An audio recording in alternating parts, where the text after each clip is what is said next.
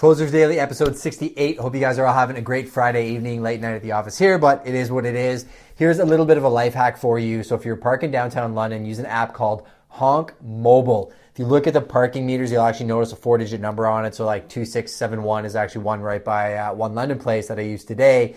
And you can pay for your time on your phone. I think it costs an extra 25 cents, but it sends you reminders 15 minutes before your meter expires. You can actually just tap the app and then update your meter from that. So if you get stuck in appointments, it's probably worth the extra 25 cents to save you from getting a ticket downtown. I think it's a way of showcasing how London is forward thinking in certain ways, and definitely an app that I find super, super useful. So little life hack for you, saves you time. You don't have to run to the meter every time, pull your credit card out and then run back to your car. I've used it nonstop this week and I absolutely love it. So Honk Mobile, download it. Hope you guys are doing well. I'm going to go eat Rico's Pizza thanks to Glenn Whitehead's recommendation. Take care.